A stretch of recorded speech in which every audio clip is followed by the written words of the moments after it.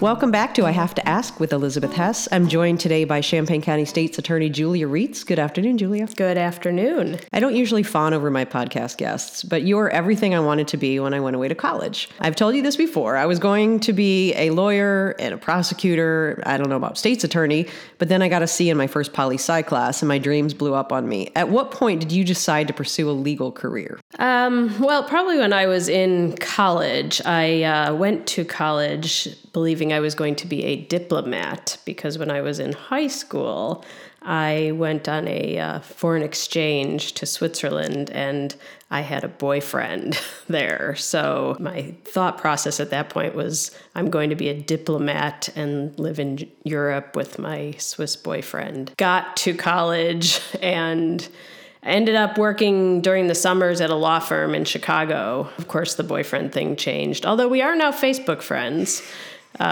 because that's the way social media works. But I worked at a law firm in college during the summers, and I met people, and I got to see things, and that kind of led me into law school. And you've said that when you were in law school, you wanted to work in a big, fancy Chicago law firm, but since you weren't in the top 10% of your class, that idea was out. So things changed for you when you interned for State's Attorney Tom DeFanis. Tell me about that pivotal moment. Well, so yes, the law firm that I worked at in undergrad, I was one of the big firms, and when I came to the U of I thought for sure they were going to hire me, but notwithstanding the relationship, my grades were not, I was kind of in the middle. I always tell law students, there's 10 people in the top 10, 10 people in the bottom 10. Everybody else is in the middle, and you have to find out what works for you when you're part of that middle. And so I ended up doing an internship at the U.S. Attorney's Office up in Chicago one summer. That was really kind of what turned me towards criminal justice and prosecution. And then my third year of law school, I interned at the State's Attorney's Office here in Champaign County, and I was Tom DeFanis' intern. And that was the 90s. Jobs were not plentiful. I was getting married. And one day Tom called me into his office and he said, "Somebody's left. I've got an opening. You want a job?" And I said, "Sure." That was pretty much the interview. And so we ended up staying here. And it was not what I thought was going to happen when I came here, but I am absolutely lucky to have been given that opportunity. All right, let's flash forward and let's go back to when you decided to run for the job of Champaign County State's Attorney. Was there more resistance to the fact that you were female or that you were incredibly young, or was there any resistance to that? I wouldn't say there was really any resistance because I was a female or young. My timing was very good because I had been an assistant state's attorney for quite a while, and Tom DeFanis was my first boss, and then he became a judge, and he was replaced by John Pyland, who was appointed. And John was very political and very motivated by what was in his political best interests, and we did not get along. We didn't see eye to eye on a lot of things philosophically. And I left the office and went up to DuPage County, where my family and I were absolutely miserable. And I got an offer on my house down here and realized in a split second I didn't want to leave and I wanted to stay in Champaign County. So I called John Pyland back and said, "Can I have my job back?" And he said, "You need to take some more time." I said, "Well, I'm coming back one way or the other." And so I got off the phone with him and called my friend Steve Beckett and said, "Can I please have a job?" And he said, "Absolutely," and welcomed me into his firm. So I came back, and I had hoped that things would improve what I saw going on in the state's attorney's office, and I wasn't seeing that. So that's when I got involved in politics, in Democratic Party politics, and met so many amazing people. Jerry Parr, who was the Democratic Party chair in Champaign County, was just a force, and she taught me so much about local politics, and I got to know people. And so when I made the decision to run, I had so much support from the party and, frankly, from the community, because people were not happy with the decisions they were seeing being made in the office. So my timing was really good, but I also created these relationships with people who supported and taught me along the way. Before we started recording, you said this great quote, "I have to get along with everyone." At what point did you realize that? Before you ran for office or along the way? I think after, maybe after the honeymoon period. Because when I was elected, I'm kind of an old timer. I was elected in 2004, and politics locally, politics statewide, nationally were so different. The world was different. We didn't have social media and a 24-hour news cycle the same way we do now. I was the only Democrat countywide and the only woman. Statewide, out of the 102 elected state's attorneys, there were 6 women, largely Republicans. And also being a countywide elected official in a county that was largely Republican at that time, I had to learn how to get along with the opposition. And ultimately to learn that as an elected official, you're also a department head, as a officer with colleagues across the state. You have to work with people who are not of your party or, not of your gender or don't agree with you. And also as the state's attorney, my job is to represent, the people of the state of Illinois, but the people of Champaign County. And so that includes everyone. That includes victims, community members, law enforcement, people who are accused of crimes, defendants. I have to keep everyone's interests in mind when I'm trying to first do justice. I can't try to put my finger up in the air and figure out which way the wind is blowing and do that. That's what my predecessor did. He was always trying to figure out how to make the most people happy, and in the end didn't make anybody happy. So I have learned along the way that what I have to do is to make my decisions based on what I believe is right according to the evidence and the law and just my moral compass, and make that decision and then stand up and explain it and understand that there are going to be people who disagree with it, but stand by it. Or admit if I'm wrong that I'm wrong and make the changes. So that's what I mean by I have to get along with everyone. Not that I have to try to please everyone, but I have to be who I am, be clear about that, and, accept that I took on this responsibility of being a decision maker. I see the difference. And when you read comments in social media criticizing how you handled a case or a sentence, does it surprise you how many backseat state's attorneys live in this community? Oh, social media is such a fascinating societal change, and years from now, somebody's going to look back on this and really examine what it has created and how it has changed us. People can be angry, they can be cruel, they can be opinionated, and frankly, unfortunately, they can be pretty ignorant and get away with it sometimes anonymously, or without really having to look somebody else in the eye and have a conversation. There's a really interesting podcast I've been listening to. I like the podcasts.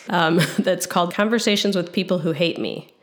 And it's a young man who does a podcast, and people send him horrible messages, and he calls them up and has phone conversations with them, and they actually communicate.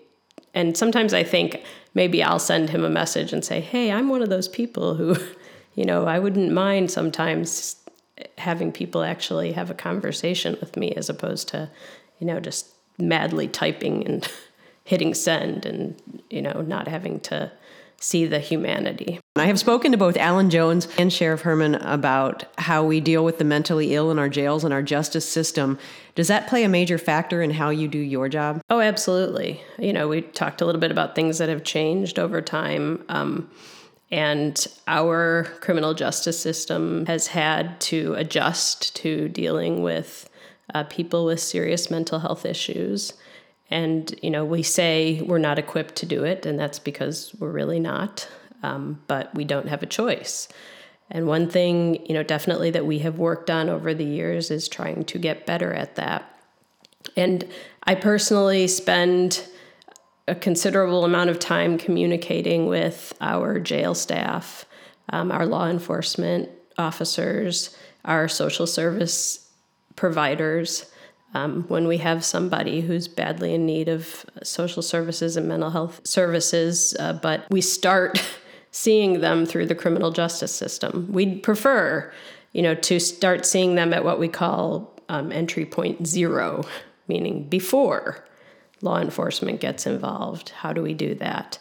But unfortunately, oftentimes it starts with law enforcement, and then we have to figure out, how can we help this person, but also protect the community and the interests of everybody else who are, concerned or victimized. Have you seen any changes yet in the change of leadership from Alan Jones to Sheriff Herman? I mean, you had a lot of friends that were not elected or reelected. Has it been an awkward transition, or you're just, like you said, you just have to learn how to like everyone? Well, again, it's interesting. I'm in a really interesting place, to be very honest. I have spent, the past 12 years working with a certain set of people who are my colleagues and my friends. I now have a new group of individuals who are now my colleagues and my friends, who are starting out from ground zero. And they have to establish what their goals are and what their plans are. And we have to figure out how we're going to make that all work for the betterment, ultimately, of our community. That's what's most important. So I think it's really early in that process. I don't think we can say at this point that things have changed. I think there's just a lot of learning that's going to need to go on over the next few months for those people who have jumped in and taken on these really important and huge jobs. And they've asked me, what was it like when you started, back in 2004? That first day of coming in to an office that I used to be a part of with, some people who were my friends and other people who were looking at me sideways with my bagels and my orange juice and saying, I'm the boss. Mm-hmm. That was an overwhelming moment that I will never forget. It's an adjustment period. I've told my husband if I ever run away that he'll find me on the Reitz Johnston farm. You have so many rescue dogs, each with a unique story, and so many horses. One of your many defining traits is your love of horses. Was that something you did as a child? And tell me about your current stable. So when I was young, we rode horses. My mother got us into it, and then when I went away to college, I, stopped. Life started, and that's pretty common in the horse world. Went away to college, got married, had a child, started this process, this job, and we went on a vacation to Tennessee to a dude ranch, and I rode a horse there and came back saying, I really want to start this again. And my husband, amazingly supportive person that he is, said sure. And so I bought a pony from a friend of mine who's also one of my secretaries in my office, who I've known since we were both, since I started. She was in the clerk's office when she was, I think, 12, it seemed like. But anyway, she has horses, and she sold me one of her ponies. And I just lost her in March to colic, actually, so this is a little hard. But she really changed my life for the better, for my mental health, for my, sanity, for my confidence and courage. I got to do so many things, and through her, meet amazing people and friends, and my daughter got involved also, and we ended up moving out to the country and getting more horses. And, there's just so many people that I know because of this $500 backyard pony, who is just my spirit animal. So I lost her in March to colic, which has been really difficult. But yeah, I'm lucky. I live out in the country, which is, what a wonderful community we live in. We've got everything here. We've got city, we've got university, we've got country, and it's all, I always say everything's 15 minutes away, right? Mm-hmm. How long did it take me to get here? 15 minutes. But we have so much here. And so I'm so lucky to be able to live in the country, but, and have all the things that I have. And I love to have people come over. I've had Girl Scout troops. I've had, friends' kids. And it's a lot of fun to share these amazing animals with everyone. You're so entrenched in this community. I can't picture you now as a Chicago girl, which you are. Mm-hmm. But do you feel a little dirty having grown up in Chicago that you've embraced your husband's sports teams? I mean, Cardinals, Packers, does your family hate that part of you? Yes, there definitely is a lot of family discussion about the sports rivalries. My husband is a sports addict and very knowledgeable about those things. We can't go anywhere. Probably more people know him than know me. Sometimes it seems he's a local institution also. He's a good human being, and he's a retired Urbana police officer, and he was the best example of what law enforcement can be: kind, caring, but always, and still is, able to take care of situations and help people make better decisions. Does your husband and your daughters, for that matter, do they get defensive when they read or hear criticism of you? Sure, I think so. But they also are much wiser than me and, are always telling me not to focus on that. And we're talking a little bit about kind of the negative criticism, but another wonderful thing about this community is that we're a big, small town, right? You can't go to the grocery store without running into people that you know.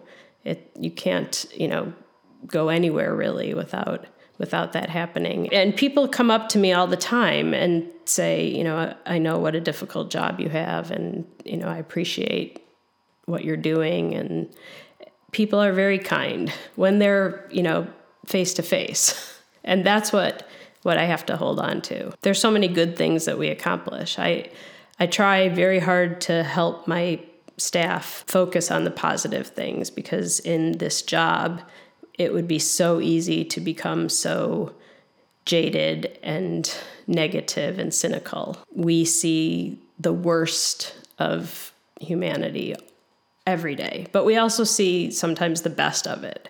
And that's what we really have to focus on. That's a perfect dovetail into my last and final question before I let you go. Please tell me you will run again when your current term ends. Oh, absolutely. I can't think of any other thing, any other place, any other community, any other group of people that I would want to do or be with. I'm very proud of the work that we do and of the people that I work with. They don't work for me. They work with me for this community, and they are amazing. From my secretaries to my attorneys to law enforcement to the court system to the community, this is an amazing place to be. And I'm, like I said before, I'm absolutely lucky to be this part of it, to have this opportunity. Well, since I couldn't be Champaign County State's Attorney, thank you so much for doing it. And I will be part of your re-election team, okay, officially? I appreciate that. You are an important part of this community, and I'm thrilled that you're doing this and that you're asking people questions and giving your listeners an opportunity to hear maybe a different side of people than they've seen or that they know about. Well, thank you, Champaign County State's Attorney Julia Reitz. I really thank you for your time today. Thank you.